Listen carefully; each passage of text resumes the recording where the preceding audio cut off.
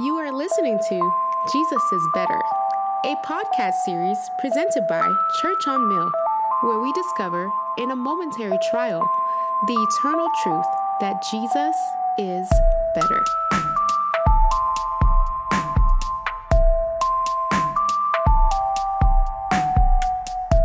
Hello, Church on Mill. Thanks for listening in on another Jesus is Better, the podcast. Today, we've got Pastor Todd. Hi, Todd. Good afternoon. Thank you, brother, for coming back on the podcast. This is your... Number 2. My second time. Okay, we might have to edit that out. So, Todd, I don't know if everybody knows what you do for your day job. Would you take a minute and tell everybody? Yeah, sure. I'd be happy to. My day job, I have the pleasure of being a software developer. So I sit in front of a computer all day. Yes. And write things. Not maybe unlike you, but what I write is gibberish. Slightly maybe gibberish to some. A lot of my stuff seems like gibberish as well. Yes. Yeah. But for the past, I guess it's been maybe 7 years now, I think I've had the pleasure to work at a company that does Bible software. Yeah. So the name of the company is Faith Life, and we make Logos Bible software. Awesome. And yeah, so past 5 years of that, I guess, I've been working on our mobile app. So I get really excited about that, just knowing that we can equip the church in some way through the labors that my team does and serve people. So, yeah. So cool. Yeah, it's, God and his kindness, right, really. Yeah. Well, thank you for the work that you do there to serve not only Church on Mill as an elder, but serve the Big C Universal Church through that work. So I spend, I don't know, at least 15 or 20 hours a week on the software. So it's just enormously beneficial. Yeah. Well, we're glad to be able to bless people and bless the church through that. Awesome. That's awesome. So today on the podcast, brother, we want to think together about unity. Great. Unity is a critical aspect of church life, and if there has ever been a time in which unity feels like it's threatened, gosh, it's right now. Yeah. So really excited to talk with you about it in particular. Yeah. You are, if there's anybody outside of my immediate family, I'd love to sit under their praying at you. Well, thanks, brother. And so much of unity comes down to a right understanding of God in prayer. Yeah. And so certainly it's a lot about truth. Yeah. So grateful to talk with you about it. Yeah. Maybe a question to get us rolling. Let's go for it. What is unity? Yeah. Well, thinking about that a little bit, perhaps one word that comes to mind would be like-mindedness. Okay. And I get that perhaps thinking of how we are exhorted in certain ways in Scripture to have one mind. Yeah. And that like-mindedness plays out in having common beliefs and goals and desires. Okay. Right? Yeah. Sure. So I think that would be, perhaps like-mindedness would be one good way to describe that. I don't know if you'd add to that. That's succinct. Yeah, it's succinct. And spot on. So I don't know if you cheated and used your software. I did not. Okay. But, again, I was thinking of the way Paul exhorts people. Sure. Exhorts the church. And even just thinking of John 17 in the way we see Christ talking about that union, that unity that he has with the rest of the Trinity. Yep. Right? There has to be a like-mindedness there. That I don't know if that's the basis of that unity, but certainly would inform ours, I think. Okay. Yeah. That junk is deep. Jumping right in the let's go. The deep end of the theological pool there. Yeah, that's wonderful. Yeah. So I guess related to that would be then in terms of in a church, where does that like-mindedness, that unity come from? Yeah. I think ultimately that like-mindedness comes from truth about the gospel, right? It's who God is, who Christ is. What did Christ come here to do? What that unity that we have in Christ then informs and is the basis for, I think, that unity that we have in church, in the church. It has to be based on that. Right. Yeah. I think that's the foundation. And again, Paul in Ephesians 4, I think, kind of points that out as well. Yep. Right? Yep. I've got that passage pulled open, actually. Let's go for it. In Ephesians 4, articulates verse 4, there's one body, one spirit, just as you were called to one hope that belongs to your call, one Lord, one faith, one baptism, one God and Father of all, who's over all and through all and in all. And then that's in the context of articulating that we have unity in Christ. How do you understand verse 3, Todd, Pastor Todd, in relationship to where it comes from and what we do with it? Right. Well, it seems, again, if we say that unity is something that is rooted in Christ or in the gospel, or specifically in Christ, then it's something that was given to us, I think, right? Yeah. That, again, we see Paul talk a lot about union with Christ, and that I think that's another way of expressing a unity that we have vertically, right? And then I think he's calling us, perhaps in verse 3, right, is to maintain this unity with one another as well, right? Yeah. So we have one thing with God, and then because we are all adopted through Christ, right? We are all have that. We all share a unity, but then Paul rightly understood that unity can be threatened and may be fragile, and right, it is something that we need to be eager to maintain. Yeah. Not that we lose something vertically, right? But that horizontal, relationally, or within the church, that's something that can be threatened. Okay. Yeah. That's really helpful way to frame the conversation. So, brothers and sisters, it says in verse 3 that we're to be eager to maintain the unity of the Spirit in the bond of peace. So unity then is not something we conjure up or create. Right. It's not an organizational principle. It's not even we have made a nice slick slogan as a church and that creates unity. Right. It's a gift, as you said. Yeah. And it must be maintained. Right. So you helpfully noted that unity can be threatened. Yeah. What kinds of things threaten it? Yeah, I think certainly there would be things about what does Scripture say. Okay. Right? I mean, so there could be doctrinal things. Yeah. Right. I think those would fall in the category of things that threaten unity within the church.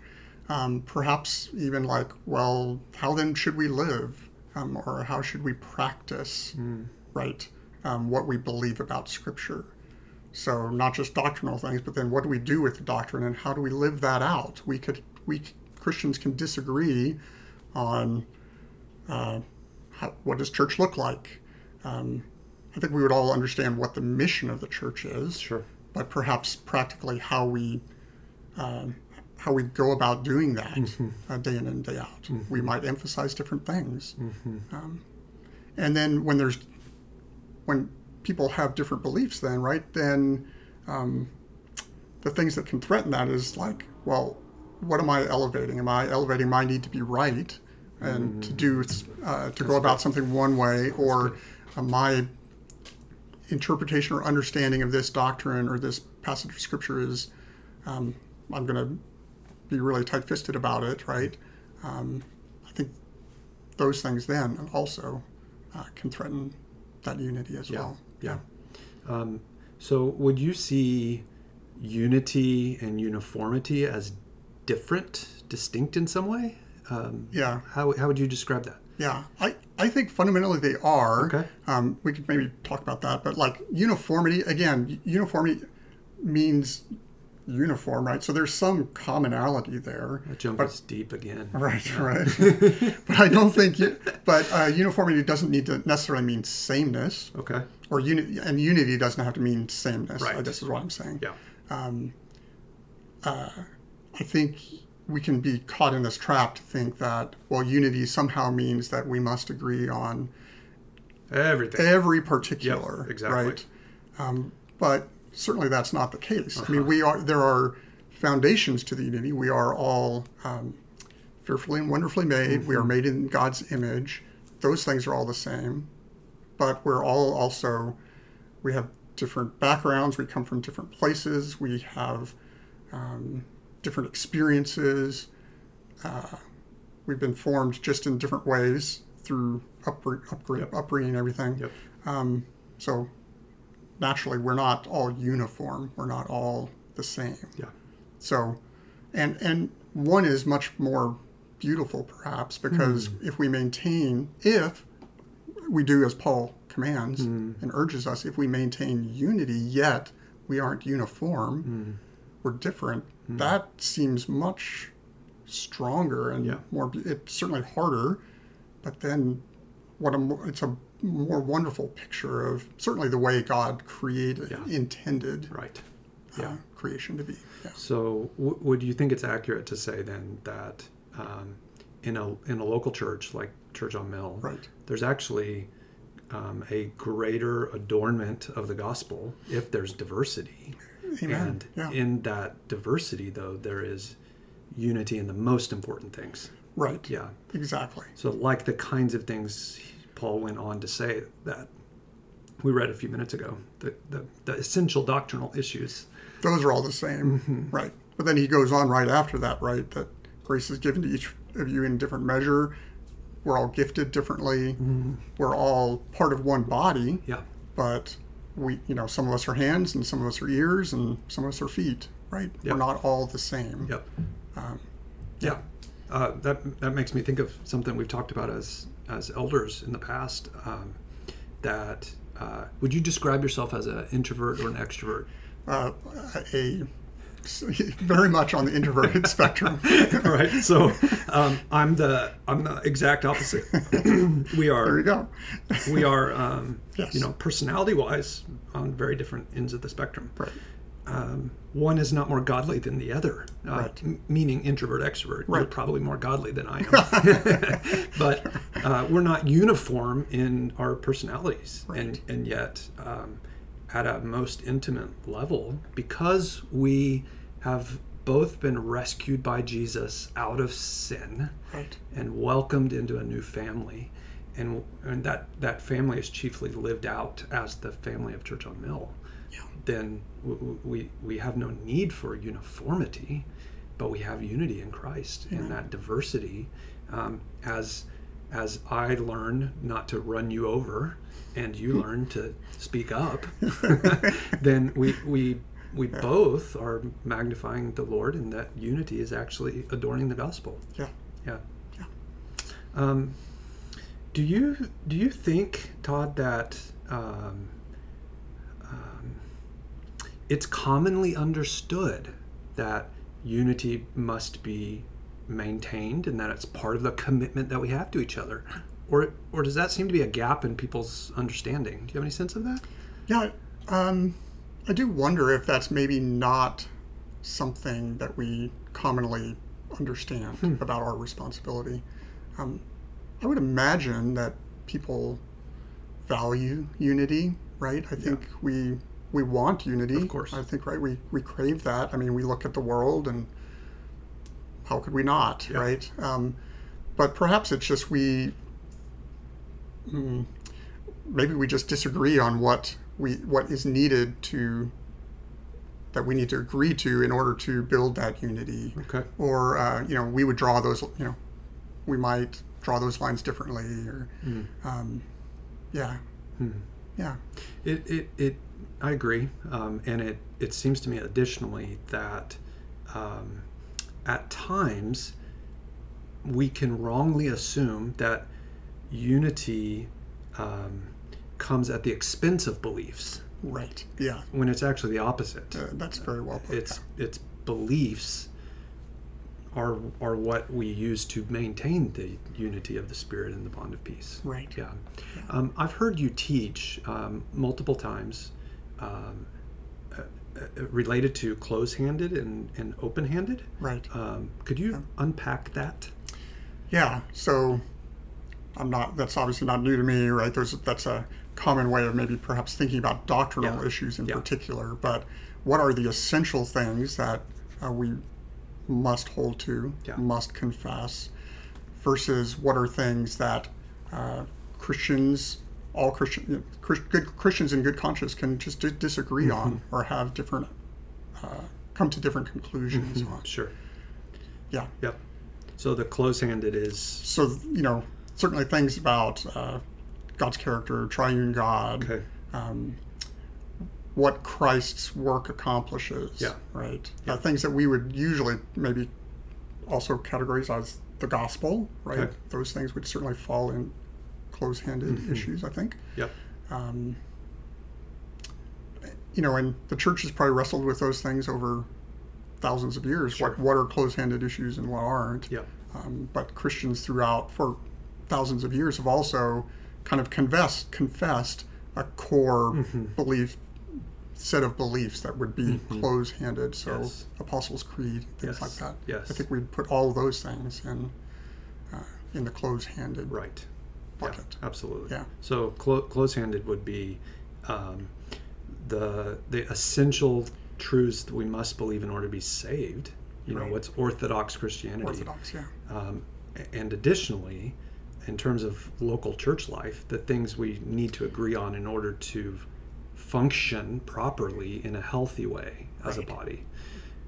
And so, we've tried to articulate those things as a church in our membership statement of faith, and have a massive amount of people who worked on that and now have confessed that together. And so we're part of a larger stream of Christianity that has been going back to the very days of the Bible as confessional Christians. Yeah, but the open-handed, there are more things in that than there are in the other, and then close-handed. Right. Yeah, for sure. So those would be things not that we think don't matter.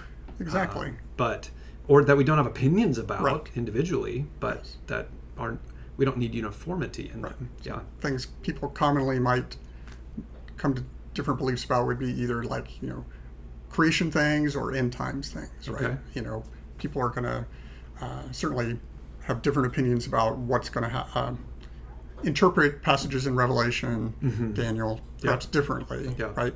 What we can all agree about is that Christ is going to come back, right? Sure. That's the close-handed thing. Yeah.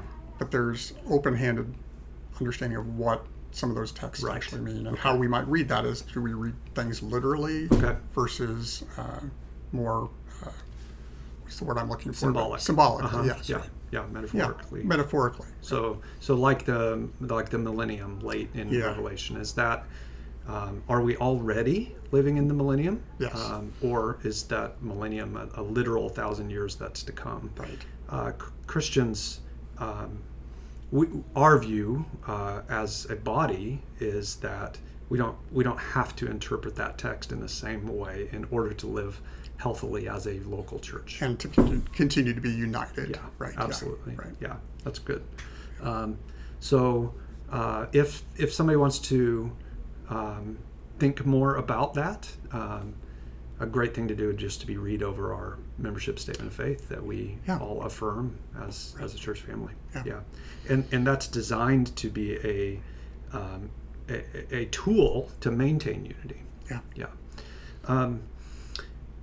A very much related issue that might be a question somebody would have is, how do we figure out who decides what are hills to die on, right? Quote unquote. What do you think about that? Yeah. Well, again, I think I said kind of earlier, like those closed-handed things are things that are going to change what the gospel is. Okay. So I think those are hills that I think we have to be willing to die on. Those are core to what Christianity is. They're core to our belief. They're and again, those are orthodox things. Right. To use that word earlier. Yeah. So I think those are hills to die on. maybe those are the only things. Okay. I don't know what you would say to that. There are other things, again, the things that turn into how we interpret things, and we're going to practice church this way. So things we believe about baptism, or things we believe about church structure.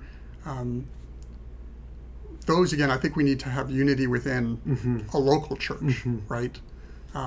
We might be convictionally more willing to die for those things, or to die on that hill for some of those things. But I feel like there are people we would all would respect and would think are confessional Christians, right? Have different opinions about those things, and that's okay. So we wouldn't say that historic Orthodox Presbyterians who would be bad. Who sprinkle babies are not Christians, right? But we'd also say, we're not going to be able to be members of the same church. Yes. But there's lots of things we can do together. Exactly. Yeah.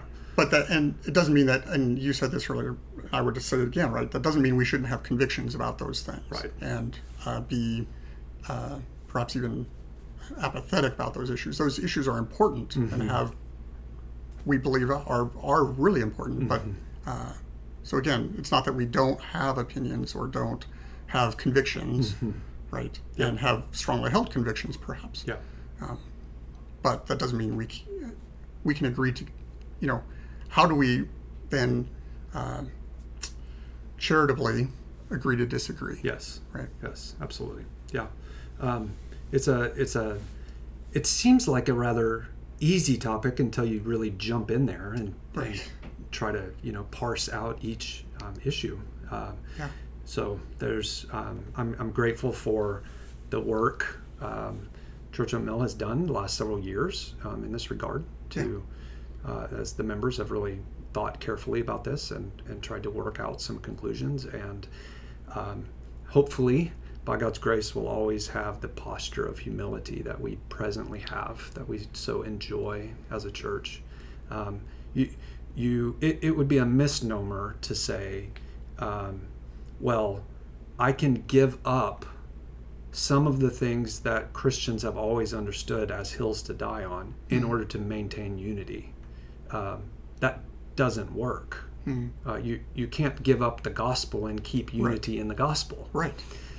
So in the long run, taking biblical stands on the big major issues is not at all antithetical to the compassion of Jesus. It is very much living in light of the unity you talked about in the beginning. Yeah, and I think that's, we are recipients of countless generations that have done just that. Well and said. It's part of how we then maintain and preserve the gospel to subsequent generations. Amen. It's by holding fast to truth and something that we believe and something that we are convicted about and hold dear and believe convictionally that is the gospel. Sure. So practically speaking, what are ways brothers and sisters listening to this can work out being eager to maintain the unity of the Spirit and the bond of peace if it's not something that's been on the forefront of their minds, which would certainly be understandable, especially right now, as society is literally being ripped apart. I mean, it is. We are bifurcating in really destructive ways. So how would we, as a family, a local family, try to work this out in everyday life? I wonder sometimes, some of that would be, we ought to consider what sorts of information we're taking in, what sorts of venues, and we can sometimes, maybe I'm thinking a little bit just broader, but like we can be little isolated people in our little echo chambers and not ever get outside of our little comfort zone and listen and hear people that you might disagree with.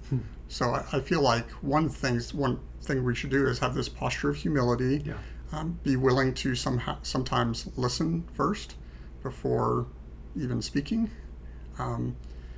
Sometimes that means listening to people that we're not in agreement with.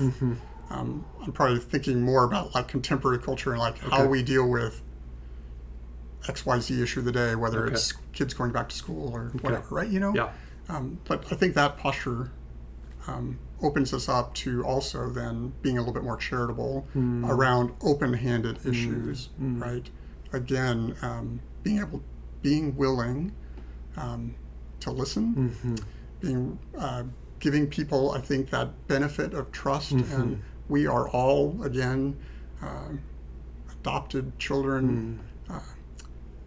Therefore, I need to perhaps consider you more important than myself, right? And be willing. I'm glad you finally realized this. It took this moment for that realization to come. Yeah, be willing to. I don't know where I was. Yeah, that just totally derailed you. Sorry. That's okay. But again, I think listening, having humility, having charity towards people that, and then also just thanking God for that diversity that is within the body and is a wonderful testament to the gospel. Boy, we should give thanks for that. Yeah. And perhaps that thankfulness would overflow again in charity and love for one another. And when we realize how good and precious something is that we have, perhaps we would be willing then to work for it and fight for it and maintain it. Yep, absolutely. Right. So unity is more like Chinaware than it is Tupperware. That's good. It's delicate. Yeah. It's fragile. Yeah. It's beautiful, but you can't just flippantly toss it around. Yeah. Yeah. And maybe that's exactly how we as human beings who are fallen yet redeemed and are waiting for our King to return need it in order that we would have a goal set before us and it require our diligent care. Yeah. If you had anything else to provoke us to think about in relationship to unity, what would it be? Well, I wonder if maybe this is a question we could maybe this is a tangent. I don't know. Okay. But how is it that you think that, how do we get to places where convicted Christians who hold a high value on Scripture come to different opinions about the same thing? We can read the same texts, yet we come to different convictions. How do you think that happens? How does that happen? Yeah. Well, not we would, as every historic Orthodox Christian should, we would articulate that the Scriptures are clear, right? That aided by the Holy Spirit, reading thoughtfully, carefully, prayerfully, the text has meaning, and the meaning comes not from within us, but it's objective. Right. It's outside of us, and that with study and time and the Spirit's help, we can reach good, sound, correct conclusions. And yet, additionally, we would also say, not every issue is clear in the exact same way. That we see some things rather dimly now, and when Christ comes, we'll see him face to face, and all things will be clear. So some of it comes from there are some tough passages that faithful, wise, godly people may reach different conclusions, and the Lord in his sovereignty chose to write it that way. Yeah. So it's not that a passage could legitimately mean two different things. It's that we're not sure which one it is. Yeah. And therefore, now, if we were going to weight the amount of texts that are that way compared to those that are abundantly clear, it is very, very small. Sure. But there are some. Yeah. Well, it seems interesting, and I was probably reading something about this recently, thinking about like the church before the Reformation, right, required that there were, to understand something, required a certain kind of category of person, right? That's why we had a priestly class or whatever. And the whole point of the Reformation was, no, ordinary Christian ought to be able to read and understand, like you said, the clarity of the gospel, of the word. But here we are 500 years later. Now there's so many abundant, there's so many people that are interpreting Scripture, right? And it seems like perhaps, I don't know if we feel like we continue to have more and more disunity between parts of the church, right? Different, used to be there was one church. Now how many denominations are there? Things like that. So, yeah. Well, a lot of that is connected to we've become untethered to objective truth. That's very true. And we've fallen into the decay of subjectivity and personal preference. Yeah. So the Bible's far, far, far clearer than some would give it credit for. But that's a factor. I also think on a purely pragmatic level, if we move beyond, the differences aren't really we're interpreting the text different, but rather we're wired different ways. Yeah, and right. I'm very, very comfortable with the fact that God would raise up different kinds of churches in the same city to reach different kinds of people.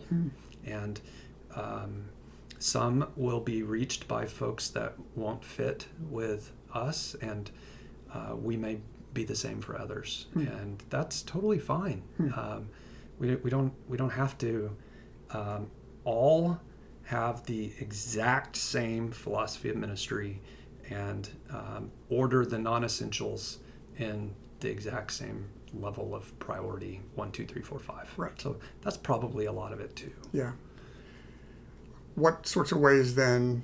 I mean, so we've talked about like unity seems to be something that there's unity in the capital B body of Christ, right?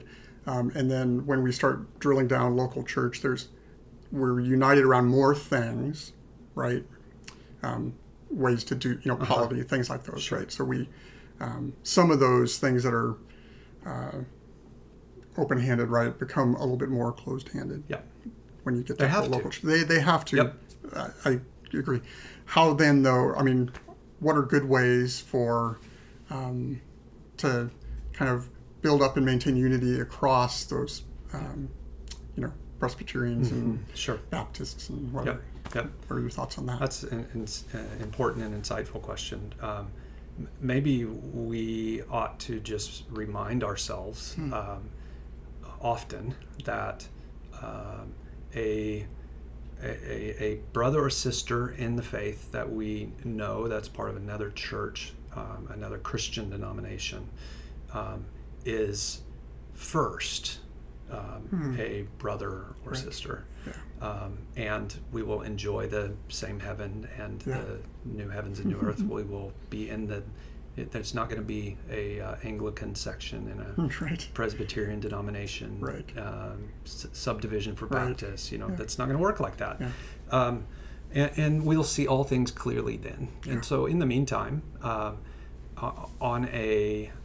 we're in the same family regard, just reminding ourselves of that and interacting with people such that in everything we can possibly work on together, pray for one another about, be a blessing to each other, we want to. Right. Without abdicating those convictions that make us distinctive in who we are. Right. Yeah. We can continue to be edified by people that might hold different particulars. So don't feel it unwise to read good material from people outside your tribe, as long as it's understood and read in a critical way. Critical, not meaning critical in spirit, but cautious, wise way. Then, there's just so many podcasts you can listen to, books you can read, friends you can develop outside of the local church that you can learn from, and may end up helping you strengthen your own convictions. but just having a disposition of graciousness is so important, and you embody that so well. Really appreciate that about you. So unity is a gift. Amen. And it's precious. It's fragile. It requires all of us to work together for it. Right. Maybe in closing, what role do you see not a church's doctrinal statement? So it's in our case we've called it our membership statement of faith. Yeah. But it's behavior, what it calls for in terms of how we'll live. Mm-hmm. So in our case we've called that our membership statement of fellowship. In what way can that help us maintain what God's given us? Yeah, so one thing is like, if again, unity is based on something that's true, right? That's part of it. Perhaps what that statement of fellowship does is we realize and commit to one another that we are going to be about the work of maintaining that unity, right? So we're affirming that the unity is important, and that we're pledging to one another to preserve that. Okay.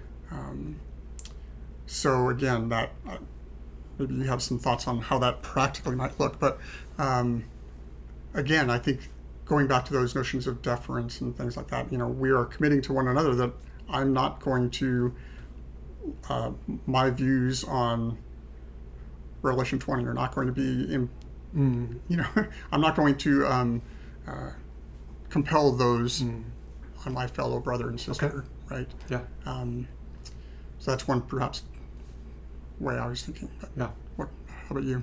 Your thoughts?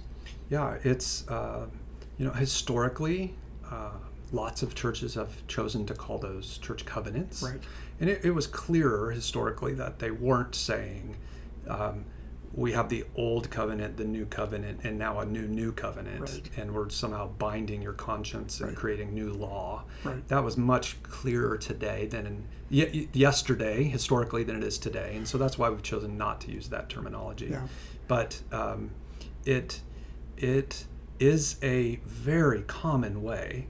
The vast majority of believers throughout the last 2,000 years have articulated, like a wedding, here's what I'm committing to do in this particular church. Yeah. So I made particular commitments to Jill, and we make particular commitments to each other. And those are not anything additional to what the Bible says, but rather just like a funnel, pressing the one another's into a clear articulation that we would be invited to really live them out. And so we would hope those would not be things that someone would just read when they join, but would be regularly returned to, rehearsed, and functionally they would be part of the glue of what the Lord uses to help us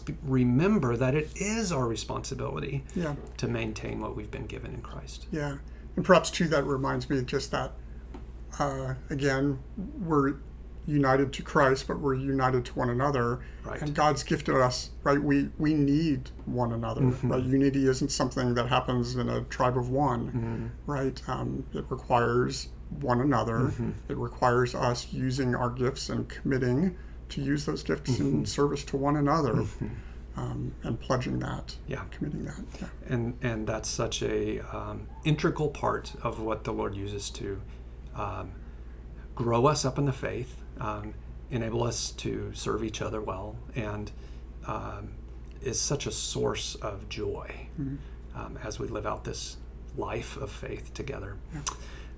Thanks, Todd. Yeah, my pleasure. Wonderful conversation.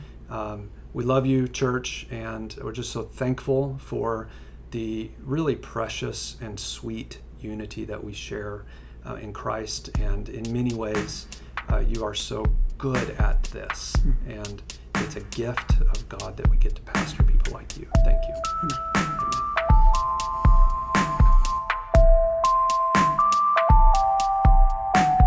Thank you for listening to this episode of Jesus is Better. For more info, visit us at www.churchonmill.org. That's churchonmill.org.